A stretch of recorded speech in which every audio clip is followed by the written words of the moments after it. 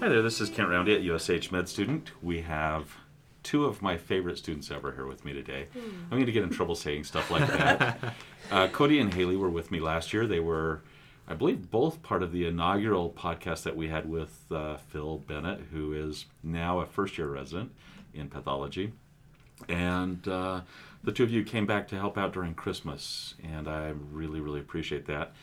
One of the things that I think is really great about the Utah State Hospital is the way that Christmas happens here, and I think both of you felt the same way and asked if you could come back, even though neither of you have any interest in being psychiatrists. Thank goodness there are great physicians in other specialties, right?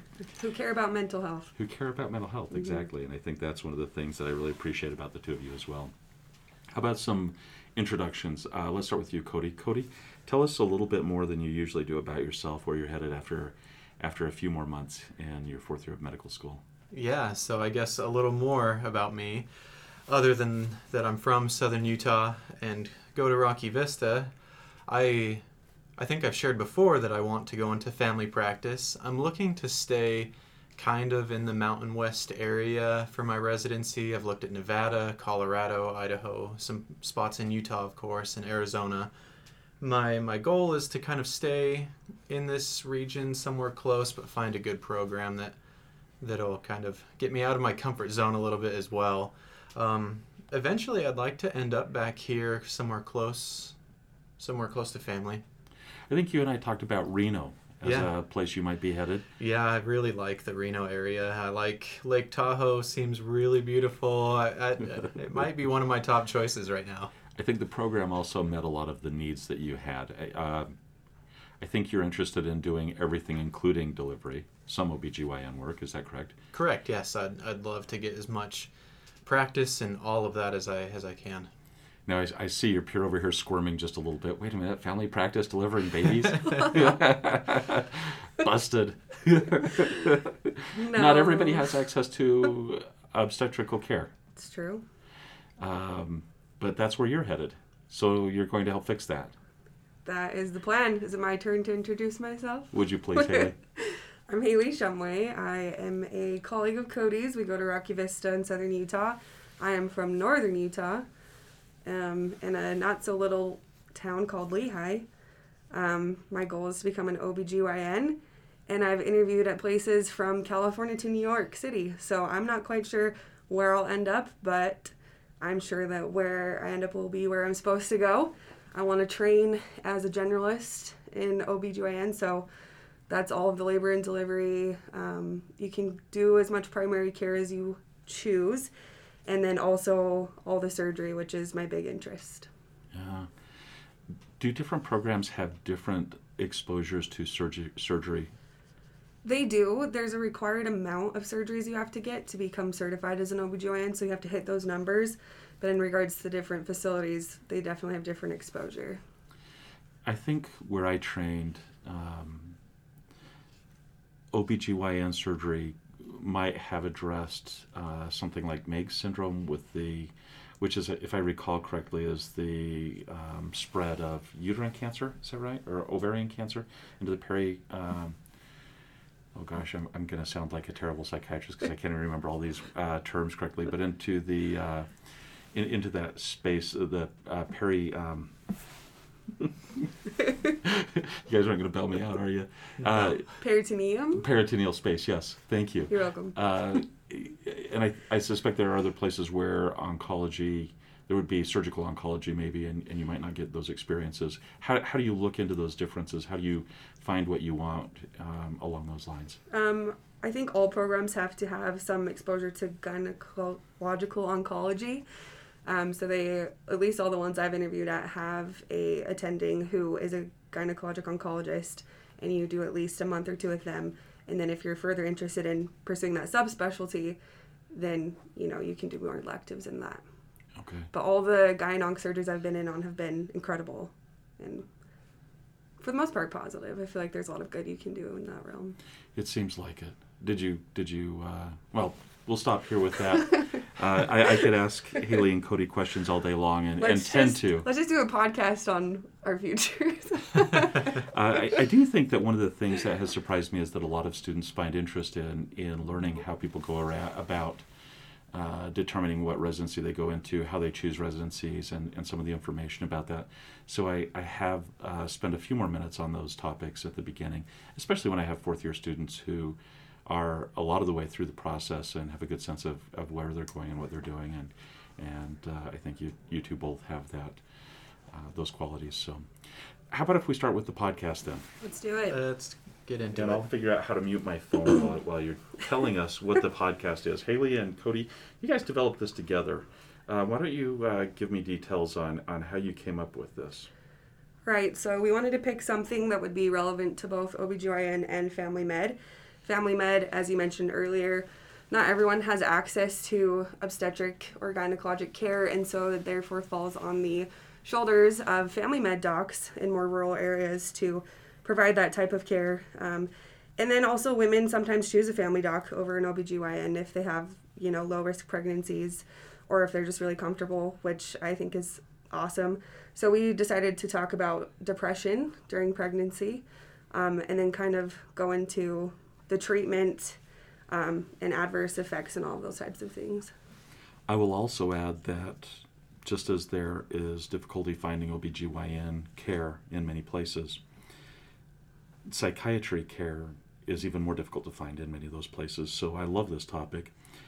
I think I've read, and I can't tell you where, that more care is delivered by primary care for treatment of depression than by psychiatrists, and I think it's by far.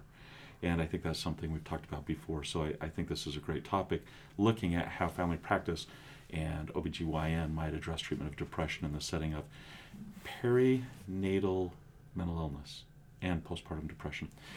I have a list of 8 questions here.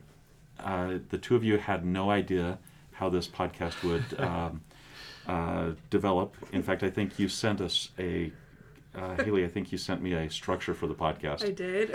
I can't remember if I've ever seen that before or not. I might not have looked closely. Leave it to me. So I'm going to start off with a couple of questions. Okay. With 8 questions, and we'll see where these take us. First of all, what is postpartum depression, and how does that differ from perinatal depression? This is a good question and something that's high for shelves. So postpartum depression is defined as depression within 1 to 3 months post-delivery. It has all the symptoms of depression that have been discussed in other podcasts: sadness, moodiness, just kind of emotional lability. And then in addition to those things, there's sleep disturbance, anxiety, and then there also may be thoughts of hurting self or baby or partner, hurting somebody who you wouldn't want hurt. The criteria for depression, I'm going to just run over those very quickly. We've used SIGI CAPS in the past. I think we're making the transition to DICE's GAPS. And the reason why is because DICE's GAPS actually includes the symptom of I feel depressed, the subjective report of depression. So DICE's GAPS, depression, changes in interests, concentration changes, energy changes. And we'll maybe mention briefly in a moment some screening tools to help in depression that help where energy changes are common in pregnancy, where we can better identify depression, even though there are some overlapping symptoms that may not be depressive in nature. So energy changes, DICE's suicidality, GAPS, G is Guilt. feelings of guilt. A is appetite changes. Those can also change in pregnancy, both because of nausea or because of hunger cravings, right? Mm-hmm. P is psychomotor slowing, and S is sleep changes, also easily changed in pregnancy, right? So how do we know if somebody is depressed then? So we went through DICE's GAPS. We know what the criteria for depression are. There are a couple of screening tools that we might use, and I think you two looked at a couple of those. Any thoughts on that or comments on that? Well, I think I'll talk first about, it's the PHQ-9. That's the questionnaire that I feel like I've seen most commonly in family practice and just your primary care. It's just a 9-question. It covers a lot of the things that we just talked about, the symptoms of depression, and they rate those symptoms on a scale like 1 through 5, or it affects me a lot or it doesn't affect me at all. And then it's scored and tallied at the end, and then it kind of puts you into the like depression or close to depression, but it's not specific to pregnancy. That's just like your general practice depression screening tool. The other one that I'm not as familiar with, that I think Haley has seen quite a bit, is called the Edinburgh Postnatal Depression Scale. Yeah, so this one is given, OB-GYNs also use the PHQ-9 for their patients who are not pregnant. But once you do become pregnant, as we've mentioned before, a lot of the symptoms of pregnancy overlap with the symptoms of depression. Decreased energy, appetite, you have insomnia. There's just so many things that overlap, so it's really hard to tell the difference of, am I just pregnant or am I depressed? Or am I pregnant and depressed?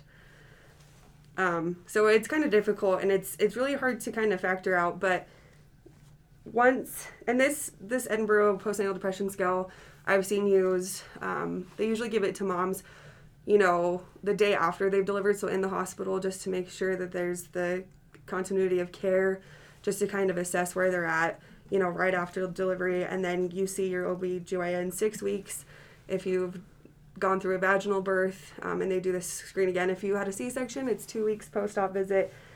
But they're constantly giving this out to postpartum moms because it is so common.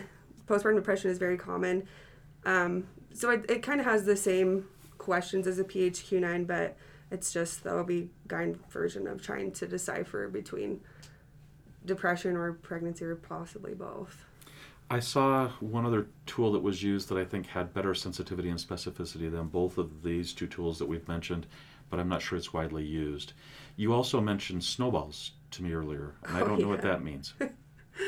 So I don't know if every office uses it, just the ones I've been in. It's a handout where if you, screen positive for postpartum depression on the Edinburgh scale, we hand that out. And it's just ways to cope with the depression if you're not interested in medication, or in addition to medication to help you out. I think it covers things like, exercise, eating better, how to sleep better, just ideas for a new mom and how you might function a little bit better with some help. Excellent. We've talked mostly about postpartum depression. One of the things I like about the PHQ, even though it maybe is not as specific in this setting, is that it really is used in so many different places. It becomes a language that everybody understands.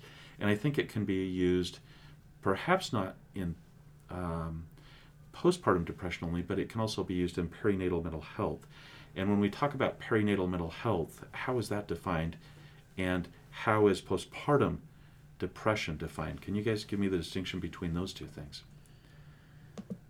Well, in my experience, perinatal refers to both before and after delivery, maybe even prior to conception too, just like the whole time frame of becoming pregnant, being pregnant, and delivering, right? It doesn't necessarily mean while you are pregnant.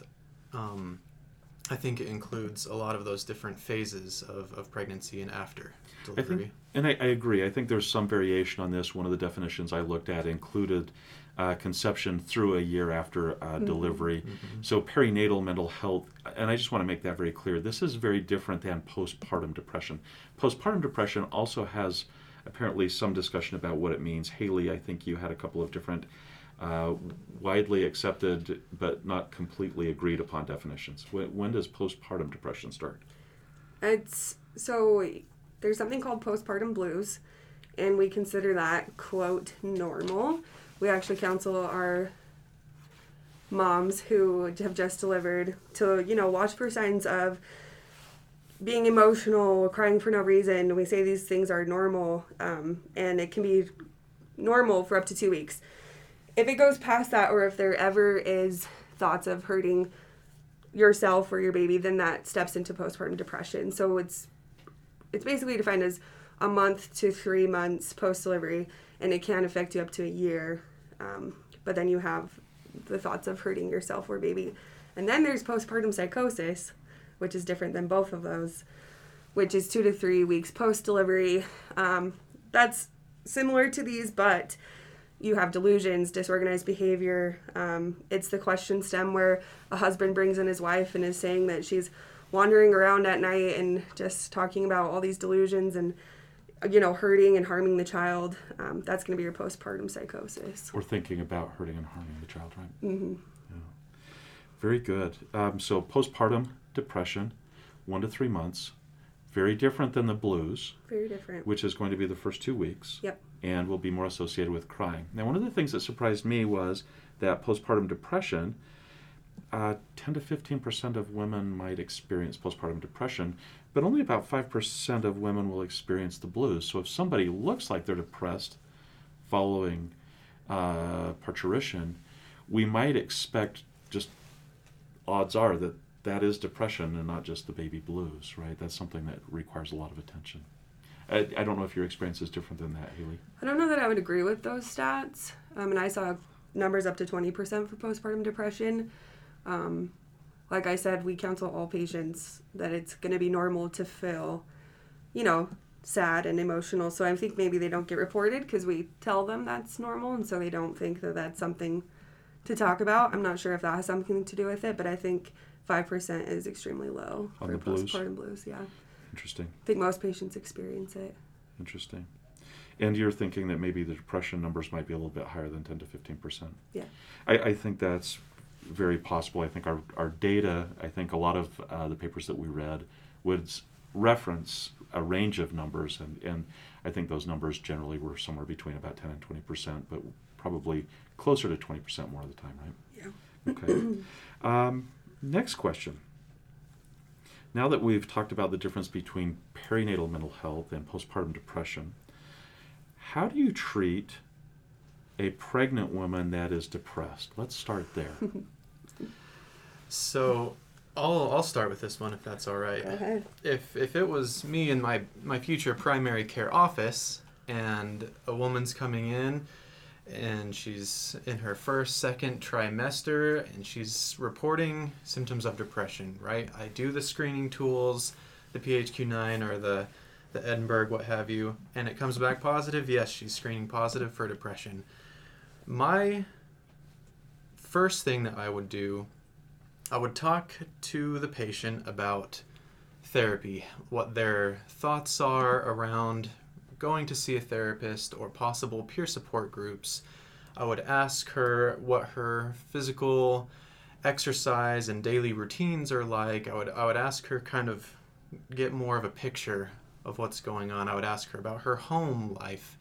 What is her socioeconomic status, right? What is home life like? Does she have a supportive partner at home? Those things, if they're addressed, can help a lot with depression, especially the psychotherapy, talking to someone about it, a skilled professional. And then, of course, after going down these initial routes, I then start to think about like antidepressants, if she might need some help that way, some medication to help with the symptoms. Okay. Very good. I might have a different answer. We'll see what Haley says. I agree that it's important to look into exercise, what kind of family support she has at home, how sick she's been, nutrition wise, and sleep, if she's sleeping okay. Talk about things that can help in that way, and then talk about medications that can help at that point. The research is not great because we're talking about a vulnerable population, which is all pregnant patients. And so it's very hard to, decipher in the research what the exact recommendations are. But going through ACOG and just having been in a lot of these visits, it seems to me the consensus is it's up to you and the patient. It's very individualized. A lot of pregnant patients refuse to take medication. No matter what it is, no matter what the research shows, and that's their right. And then be appropriate to go through more avenues of therapy and things like that. But if they are open to medication, and it's severe enough, so ACOG says if it's moderate to severe depression, according to the screening tools, it is appropriate to treat with medication, and that includes SSRIs, which we'll get into a little bit more later.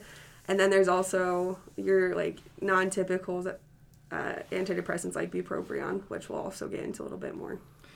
Yeah, so I'm going to start off with what you said, Cody. One of the things that was really fascinating to me is as I've done these podcasts more and more, where I start as in Cochrane Reviews, and there's a number of Cochrane reviews on non-medication approaches to treatment of perinatal depression. Not treatment of postpartum depression at this point, right? So this is treatment of perinatal pre-delivery. And one of the things that was really fascinating to me is that a lot of this work has been done by one person, Cindy Lee Dennis, who is a doctorate in Toronto, and she started off as a BSN, became had a master's in nursing, and then got a doctorate. And I couldn't quite find what the doctorate ended up being in. But she had done a couple of these reviews looking at what seems to be helpful. And when you talk about different kinds of treatments, we talk about psychosocial, which I think you were speaking to, psychological interventions. And interestingly enough, Dr. Dennis says, there's just not a lot of data for that. The prenatal classes don't seem to work. In-hospital psychological debriefing doesn't seem to work. And she said, hey, there's only one study on CBT, so the data is just so limited, you can't count this. She said continuity models don't seem to be helpful. Perhaps if you have a layperson go into the house, she says, and help teach efficacy to people that are pregnant, maybe that helps. But then she says, here's the things that we think do help. If you have in-home nursing visits, that seems to help. Even though the effect wears off after 8 weeks, that seems to help because you have specialists. And really, telephone-based support is promising. But what's interesting to me is that we have tons of data on CBT, right? That it works in a lot of different settings. And I think the hard part for me was it looked like Dr. Dennis has an agenda here, which is anything nurses do is good, and anything that anybody else does is bad, right? Because, the difference between discounting CBT with only one study out there and a very limited study on telephone trials and saying this is the best thing since sliced bread, the difference in how she talks about those things really kind of surprised me. So I think what I took away from the Cochrane review was there are a lot of risk factors we've associated with depression, including some of the things you're talking about, which is the support in the household and relationships, which one of the therapies she talked about being potentially helpful without a lot of data, but again, she's seems to have an agenda here that goes beyond the science of this. One of the things she talked about was interpersonal psychotherapy, which can focus on relationships. So I was really interested in that. You mentioned potentially exercise. You sent me a couple of articles on exercise. Mm-hmm. Tell me what you found on exercise and what does the data show? Right, so I'm a big fan of exercise in treatment of depression, pregnant or not pregnant. Pregnancy is not a contraindication to exercise. You might have to modify some movements and things like that. You can't, do sit-ups when you're 8 months pregnant, but just, it's recommended that you, take a walk once a day or just do something to, get your body moving. And I think that exercise has been shown to really increase your mood and help with things like depression, especially during pregnancy. So you found randomized controlled trials that said this improves mood in pregnancy. The article I read seemed to be a position paper by ACOG that you sent me, and what it said was exercise is the right thing to do, period. But I didn't see outcomes on it. I don't know that I saw outcomes either. I know that the outcomes have been sort of mixed in the past. When I last looked at this a number of years ago, when I first looked at this a number of years ago, the exercise data seemed to show that if you're in a group of people, the outcomes were a lot better than if you go to the gym on your own and do the exercise. And the authors seem to think, I think of a meta-analysis, seem to think that maybe the effective factor in exercise in early studies was not exercise itself, but some sort of social interaction. I think I've done a podcast with students since, and maybe there's a little bit better data out there now about exercise being helpful in mood with the effect size being fairly limited. Right. So this article I sent you is a committee opinion Yeah. from ACOG, so the American College of Obstetrics and Gynecology. So I think I'm not here to argue exercise bad. I'm here to make the case that I'm not sure that exercise changes mood that much. And in fact, as I looked through this, dietary supplements, if you look on Cochrane Reviews, no benefit to at least EPA, DHA, selenium, even though it looks like there's some dysregulation of hormones, even in comparison to what is normal in pregnancy, right? So even when we try to address those kinds of things, it doesn't seem to make a difference. Hypnosis, there's some articles out there on hypnosis. It looks like the data is pretty limited on that. Maybe we'll have better data eventually that gives us a better answer. But the one thing that I think there's a lot of data on, and even the randomized control trials done by epidemiologists who don't seem to have, generally speaking, don't seem to like antidepressants in the articles they write. They seem to find a reason to say do anything but. The one Cochrane review that did say there's data for this said, hey, there's a lot of evidence for antidepressants to be helpful. They not only help reduce the symptoms of depression, but they have remission associated with them as well. So I think the best evidence I think I found was much like what we do in most of the cases that we see when we treat depression, provide options. The evidence-based options are individual therapy, either cognitive behavioral therapy, or sometimes individual psychotherapy has some data behind it. There are a few other therapies that probably are helpful as well, but those seem to have the preponderance of evidence, and an antidepressant. But I think if we're neglecting the psychosocial environment, much like you're talking about, Cody, we're not doing our patients a service. And if we don't talk about being physically fit and doing the things that make a healthy baby and a healthy pregnancy, we're not helping our patients, right? Right. I wanted to, just one thing from the exercise article. It says that there needs to be more research on the mood part, but exercise has shown to reduce the risk of gestational diabetes, preeclampsia, and C-section. So that makes sense. The stronger you are, Now, interestingly enough, there's a lot of data that diabetes is teratogenic, right? So some of the best articles I think we looked at, the article that was based on the database, the Georgia article, said, hey, when we subtract out diabetes from birth defects, we see a different signal, right? So I think anybody that's exercising and is not diabetic is going to have fewer birth defects with their babies, and probably healthier babies too. So I'm a fan of the exercise. I don't know what the outcomes are for depression. I think the clearest data for outcomes in depression are antidepressants. Now the question comes up, can you be hurting the baby with the antidepressant? You guys ready to tackle this one? Let's do it. Yeah. And the answer is, I don't know. Maybe. Hopefully not. All right, so let's start with what we think we know. There's a clear loser. There is a clear loser. What is the clear loser? The clear loser from all of the evidence that's out there, some of which is contradictory, most, if not all of the evidence I looked at kind of pointed the finger at Paxil, or paroxetine, as being the bad egg in the SSRI family. There are most articles say that there is a small increased chance of increased birth defects. And when I say small, I mean they're saying the general risk for the general population is a 0.1% or 1 in 10,000 risk of a birth defect. And then if you're on these antidepressants, or Paxil specifically, that goes up to 0.24%, or 2.5 people per 10,000. So it's a fairly low risk still, but it is the one that has been shown and suggested to have more adverse outcomes, birth defects reported. Yeah, I think I saw very similar numbers. I think that's one specific birth defect at the highest risk, which I can't remember if it was ventricular outflow tract obstruction, which it goes up to 24 in 10,000, or 2.4 in 10. 2.4 or 24 in 10,000? 24 in 10,000, right? That's right. And so that's a pretty significant. I mean, you don't want to be the psychiatrist, the family practice doc, or the OBGYN doc that prescribes Paxil and has that outcome, right? Yes, Paxil is a no-go. Yeah. Now, interestingly enough, I think the ACOG position has said Paxil is a no-go, right? ACOG has said that out loud. Yeah.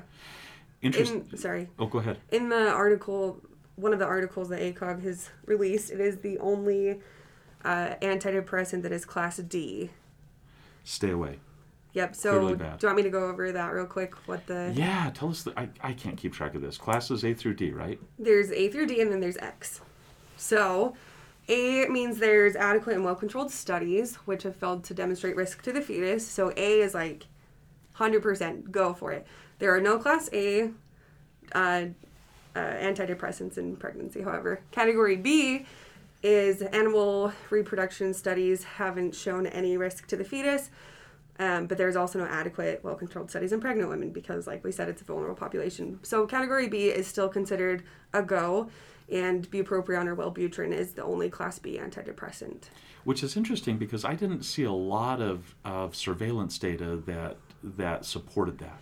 Right, so bupropion is a newer drug, so there's less research on it, but 20 years newer, I suppose, but I mean, it's newish.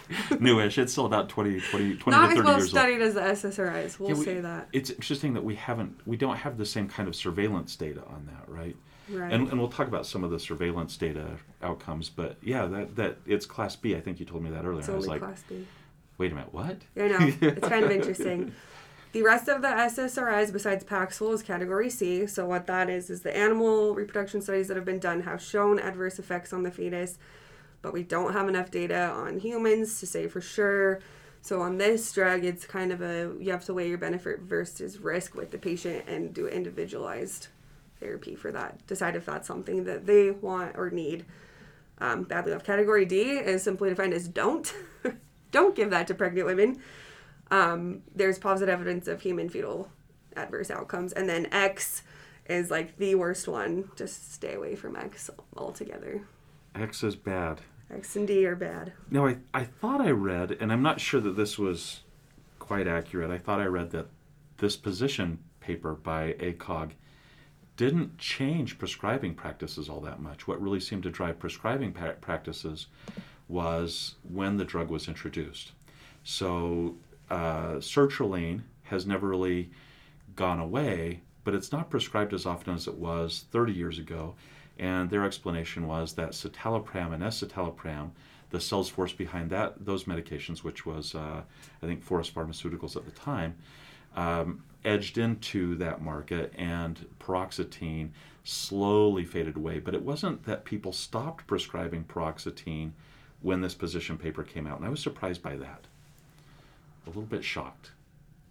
I was thinking, come on, guys. ACOG has said, don't be doing this, right? So what is safe? I think we saw a lot of papers that said maybe this is, maybe this isn't.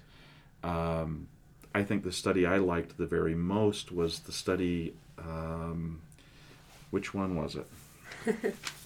We sent you quite a few. So many studies. And I pulled up a couple by myself. This is the Janita Refues study. Oh, yes. And this came out of the National Center for Birth Defects and Development.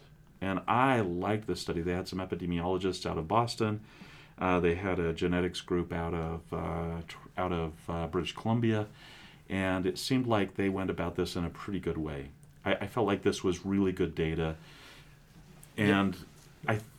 I want to focus on this article. Yeah, they took this information from the National Birth Defect Prevention Study.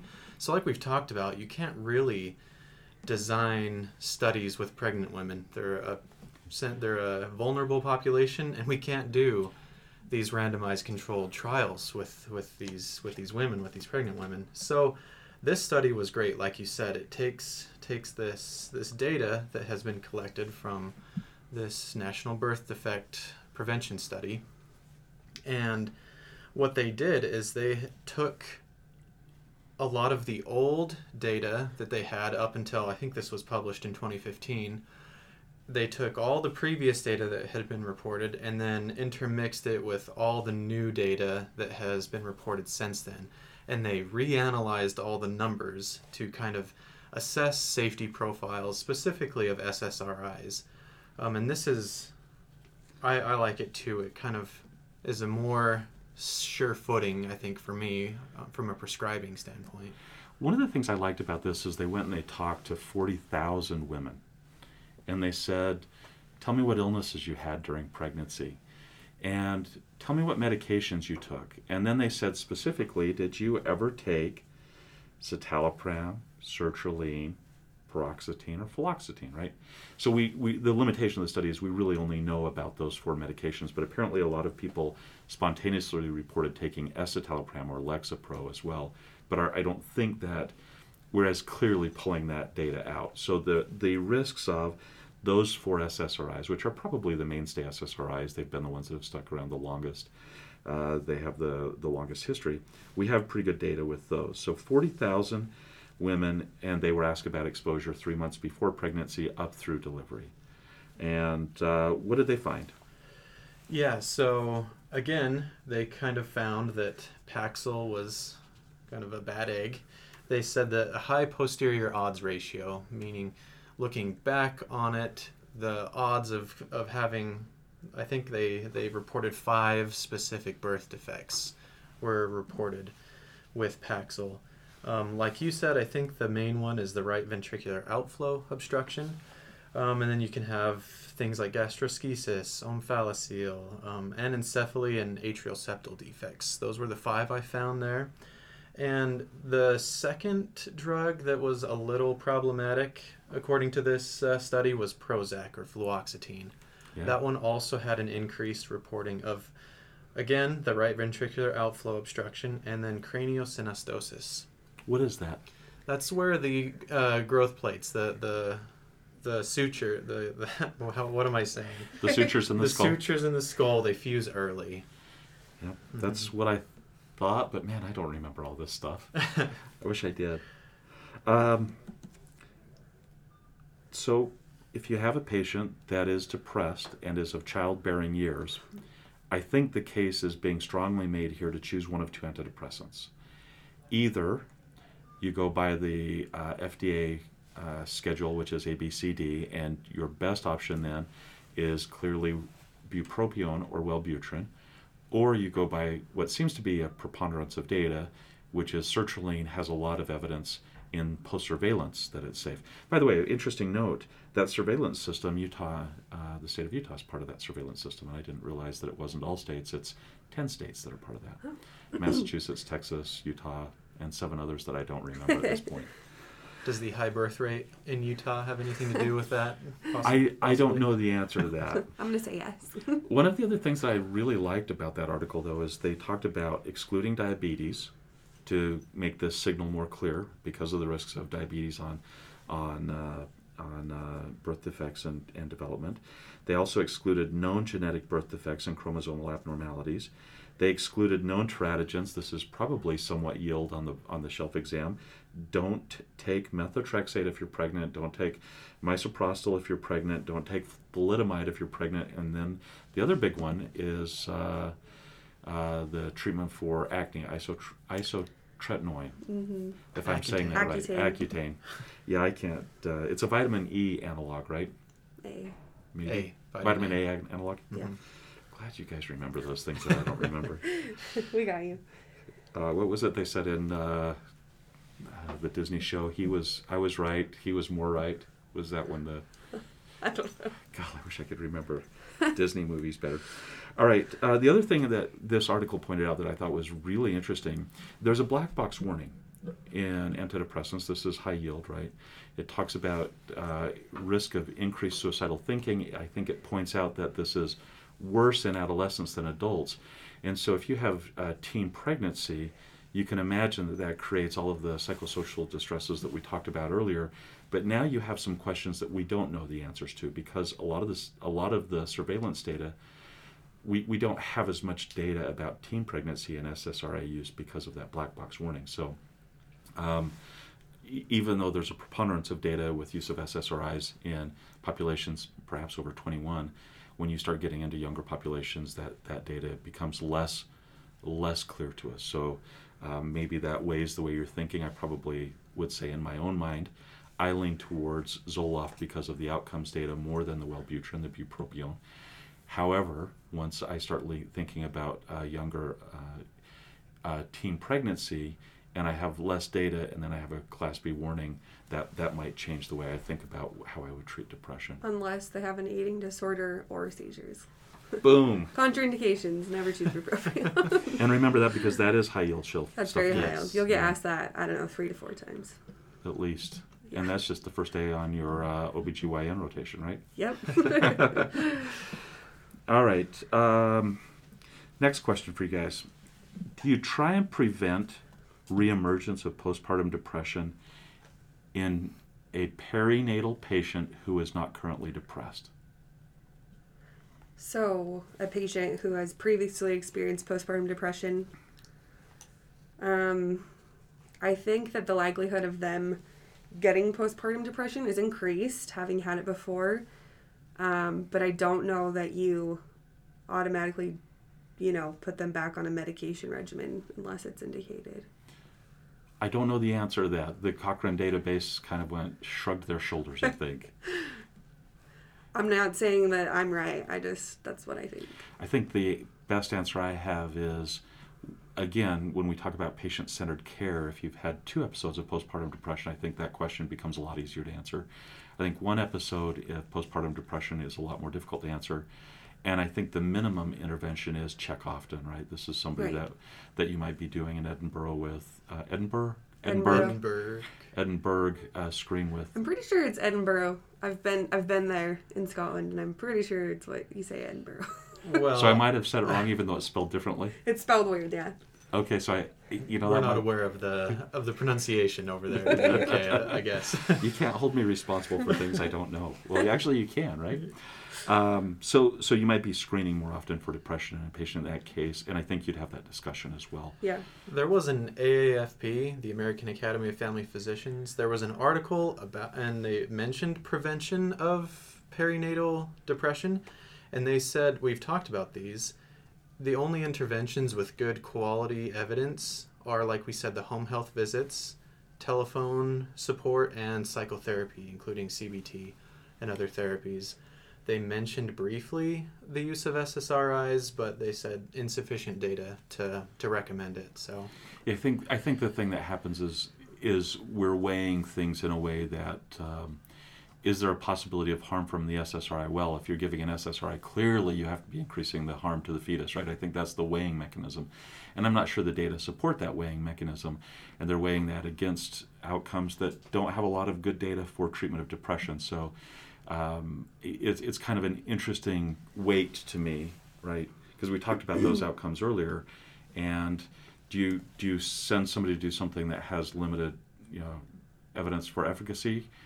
Or do you send somebody for something that clearly has evidence for efficacy if you're avoiding the medications that cause fetal injury? And I think in my mind I probably weigh those things differently, but I think in a world where any treatment for mental health is regarded as the last stop, you shouldn't do it unless you have to, which I don't understand that mindset completely. I get where people come up with different weighing mechanisms. I think especially during pregnancy. Yeah, I mean, if we're talking Paxil, clearly yes, right? If we're talking sertraline, maybe not. Maybe we should just give the treatment that we know works, right? But again, it's not my body. And I think that gets back to the idea of, how do you talk to patients and how do you present the options? And there's limited data that telephone calls work, but we can try that if you want to do that. There's limited data. There's fair data that CBT helps in all settings with depression. Do you want to try that? Again, I start to get jaded after a while that we do everything we can to avoid treating people with things that clearly work and have limited evidence of harm. Like exercise, right? It clearly helps everybody with everything. I think so. All right, the next question I have.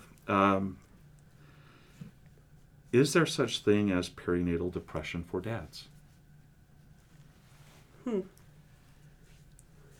I'm going to say yes, although I haven't seen it, and I haven't seen reports or studies on it. I imagine it's out there, but it's something I haven't seen personally or researched myself. But Haley, you look perplexed by this. Oh man, I'm gonna say no, but I do think that dealing with a pregnant partner would be difficult. Can be. Has the possibility of being difficult sometimes. Remotely. Just it's possible. So I don't know the answer to this. I do know that there's two reasons I asked this question. The first is, I think we've talked in previous podcasts that generally speaking we do a poor job of identifying depression in traditional clinical settings, primary care settings, across the board. And there's at least one comment that was made in one of the articles that I read that even OBGYN, which has this terrible fear about postpartum psychosis, even OBGYN isn't stellar at this, even though it sounds like your experience is very different than that the clinics you were at were doing a great job looking for this. So the first part of this is we need to make sure that we're screening for depression, that it really has a high degree of morbidity associated with it. But the second part of this is we might need to be asking about partners, maybe not just dads. I think the article I read was dads, but partners, right? Partners and the risk of perinatal depression in partners. I think there might be something out there. I think it's probably too early to tell anybody to do anything about this, but I suspect we're going to know more about that over the next decade based on the whispers I saw in some of the articles. Be interesting to see that develop if it does. Yeah, or fade into oblivion if it does. See. We'll see over time. I definitely think that, good support at home, including, if you have a partner, that they're there to help you is important. And if they have depression beforehand that's not taken care of, they're not able to take care of themselves, and that translates to not being able to help you. So I agree that, post or primary care should do a better job of recognizing depression just in general. In general, yeah, we need to do a better job in general.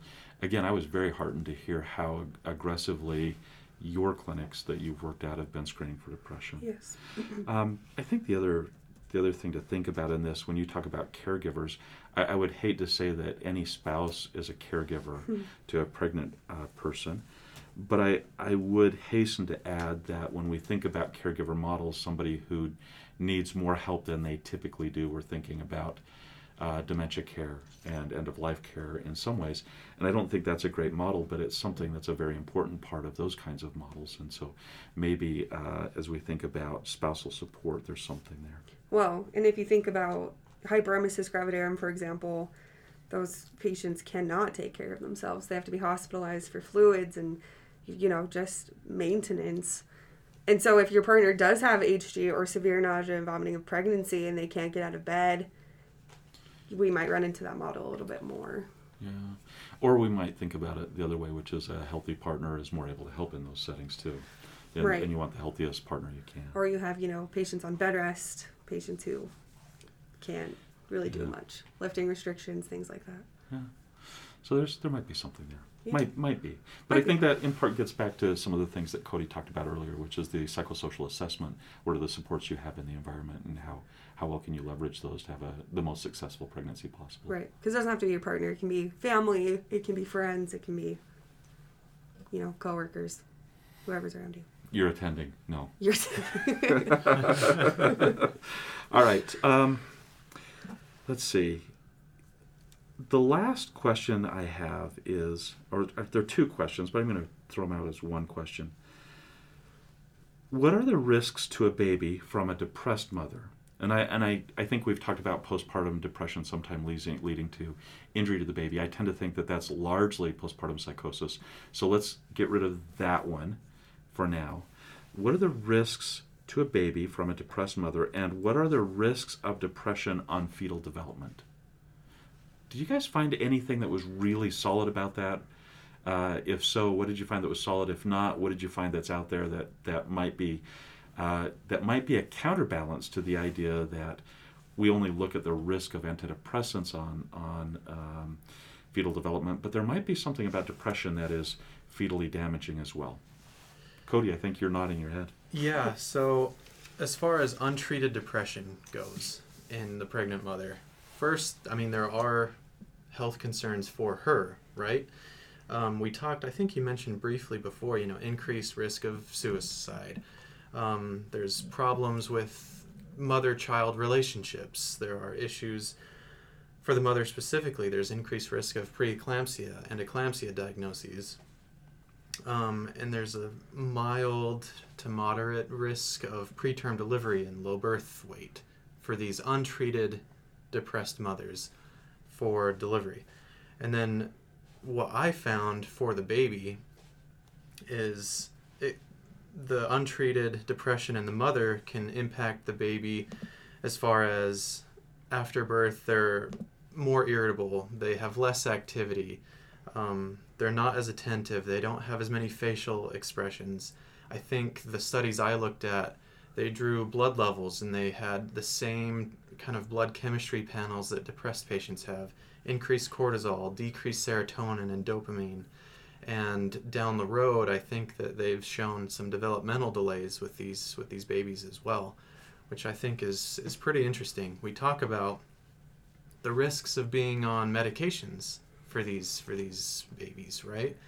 There are obvious and well-reported data of adverse effects of untreated depression as well.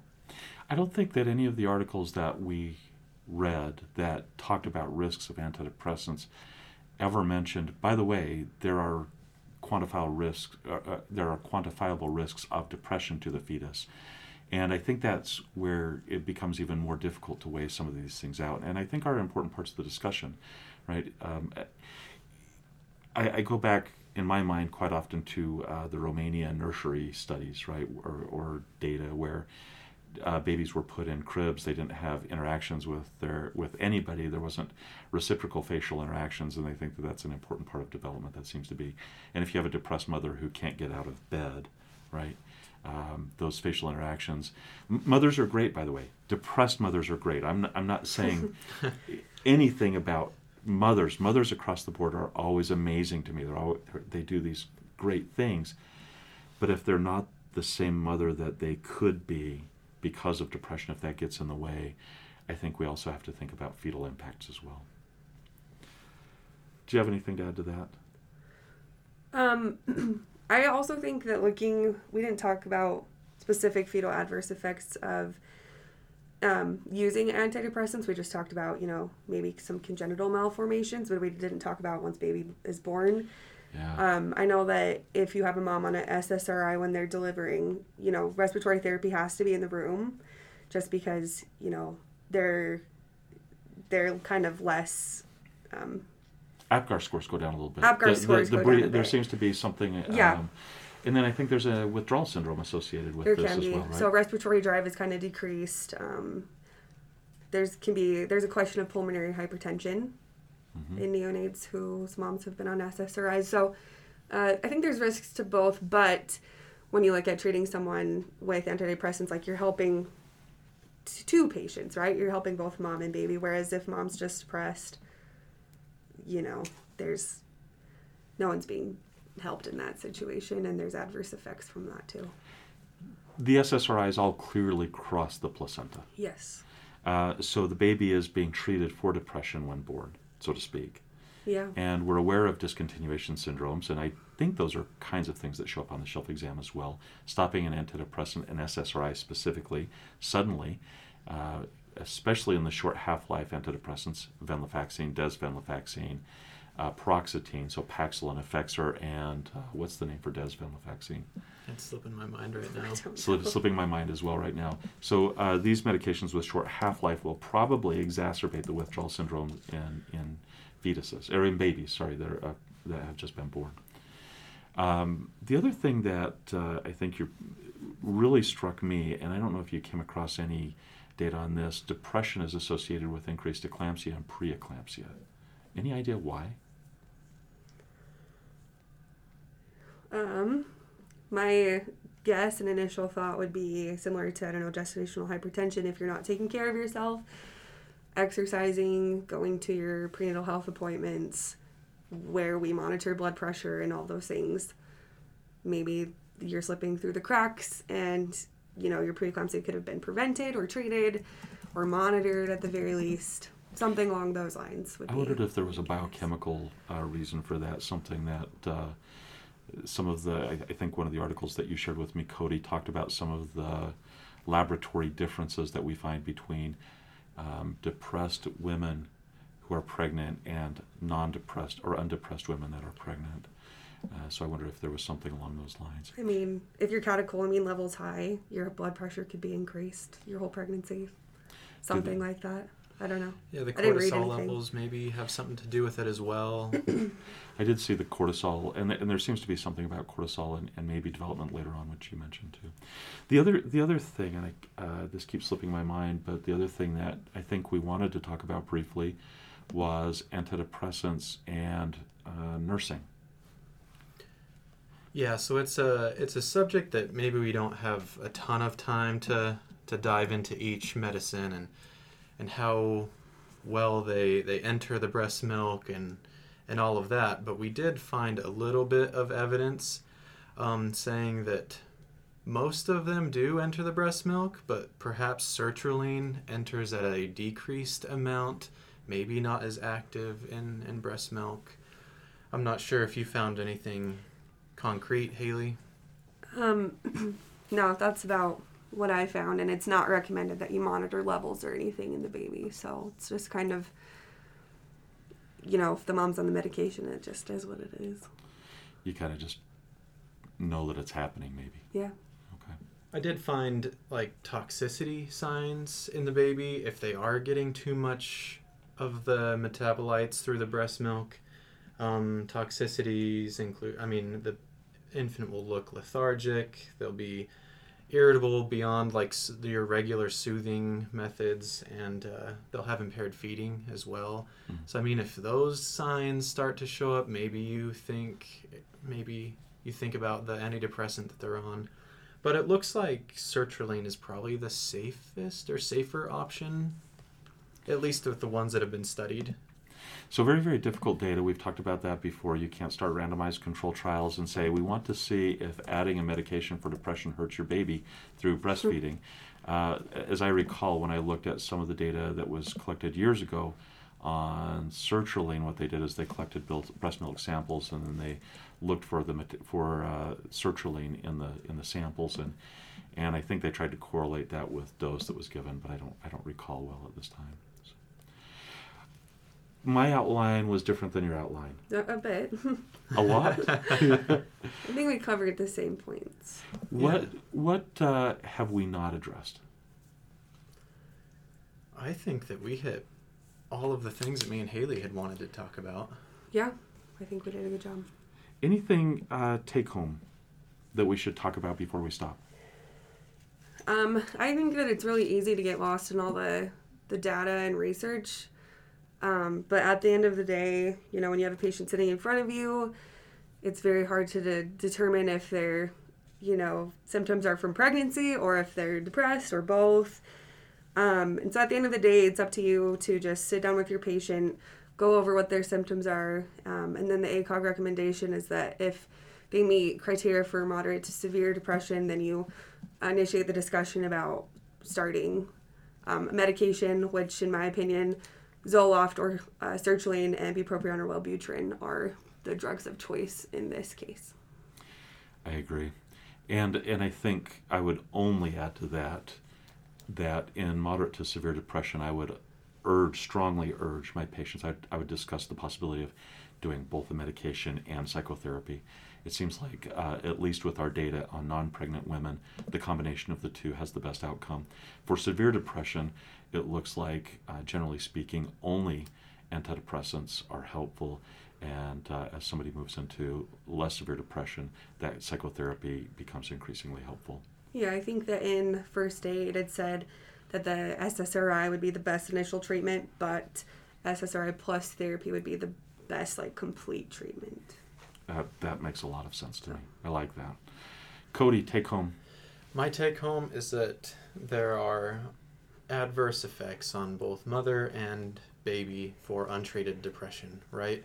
I know there are a lot of mothers that are going to be hesitant to start something like this while they're pregnant. I think it's important for them to know the consequences of either choice, right? Of treating versus not treating. I think it's important for us to know as providers what those outcomes might be and how to best counsel them through that process. I think my take home is I became more attentive to the idea of the psychosocial needs of pregnant women leading up to parturition, that perhaps especially in new mothers, maybe is the way to say this, confidence in knowing how to take care of a baby, social supports, contact, learning how to be a mother. I think society, maybe an agricultural society, did a better job with passing along those traditions and those steps that seem to be helpful, and thinking about those has kind of got my mind churning. And the other thing I think that I took away from this is there are a lot of really interesting things that people are looking at to try and improve outcomes in depression. Even though we talk about, you start an SSRI and everything's better for the shelf exam, right? Or you send somebody to psychotherapy for the shelf exam. Sertraline doesn't work for everybody, and for some people, only paroxetine seems to help, right? I've seen that in the past. And now what do you do, right? These questions become increasingly complicated when you're actually in that setting. And the more treatment options that we have to not have to use paroxetine, I think the better off we are. Right? So I'm very hopeful that the work being done by Dr. Dennis leads us to additional pathways that perhaps end up augmenting antidepressants and psychotherapy, and help us better identify who is truly depressed and who's pregnant and having a very physically difficult pregnancy, right? So those were kind of my take-homes. Anything else you two have to add? Nope. I don't think so. This is likely the last podcast that Haley and I will be on, so that's a little sad, but it's been so fun to record these. That's a little sad. It's only a little sad. Yeah, say that with this gleam in your eye. This is also your last moment on a rotation with me, right? Yeah, you guys will take off. I'll do your evaluations. Unless you guys want to hang around for those, they'll say, these are spectacular students, and I was so glad they came back. I really, really enjoyed working with you two last year, and it was a pleasure having the two of you back. Thank you so much for being such wonderful students and for developing such a great topic. On that note, team out. Team out.